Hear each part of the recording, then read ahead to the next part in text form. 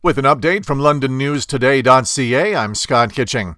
Provincial police investigating the hit-and-run death of a 14-year-old boy in Norfolk County say they've found the vehicle and identified the driver. But as of yesterday afternoon, they have not found that driver. It was around 5:30 last Wednesday afternoon when Dominic Short MP was killed as he walked along Fairground Road in the village of Cultus, south of Tillsonburg. The driver fled the scene after the collision. Anyone with any information is asked to call Norfolk OPP. Meantime, charges were laid over the weekend in a hit-and-run that left two women injured here in London. It happened Friday night around 9:15 at Sarnia Road and Wonderland Road. Two women were hit.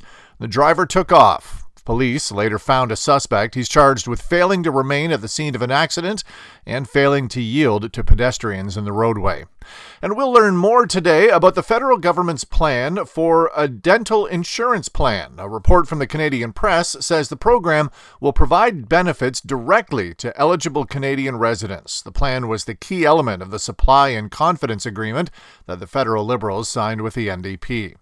In sports, the London Knights lost 5-4 to the Sioux Greyhounds yesterday. The Maple Leafs and the Red Wings were both off last night. There were 7 games in the NHL, including Montreal losing 2-1 to Nashville. And in the NFL, Londoner Chase Brown scored his first career touchdown as the Cincinnati Bengals beat Indianapolis 34-14. Buffalo beat Kansas City 20-17.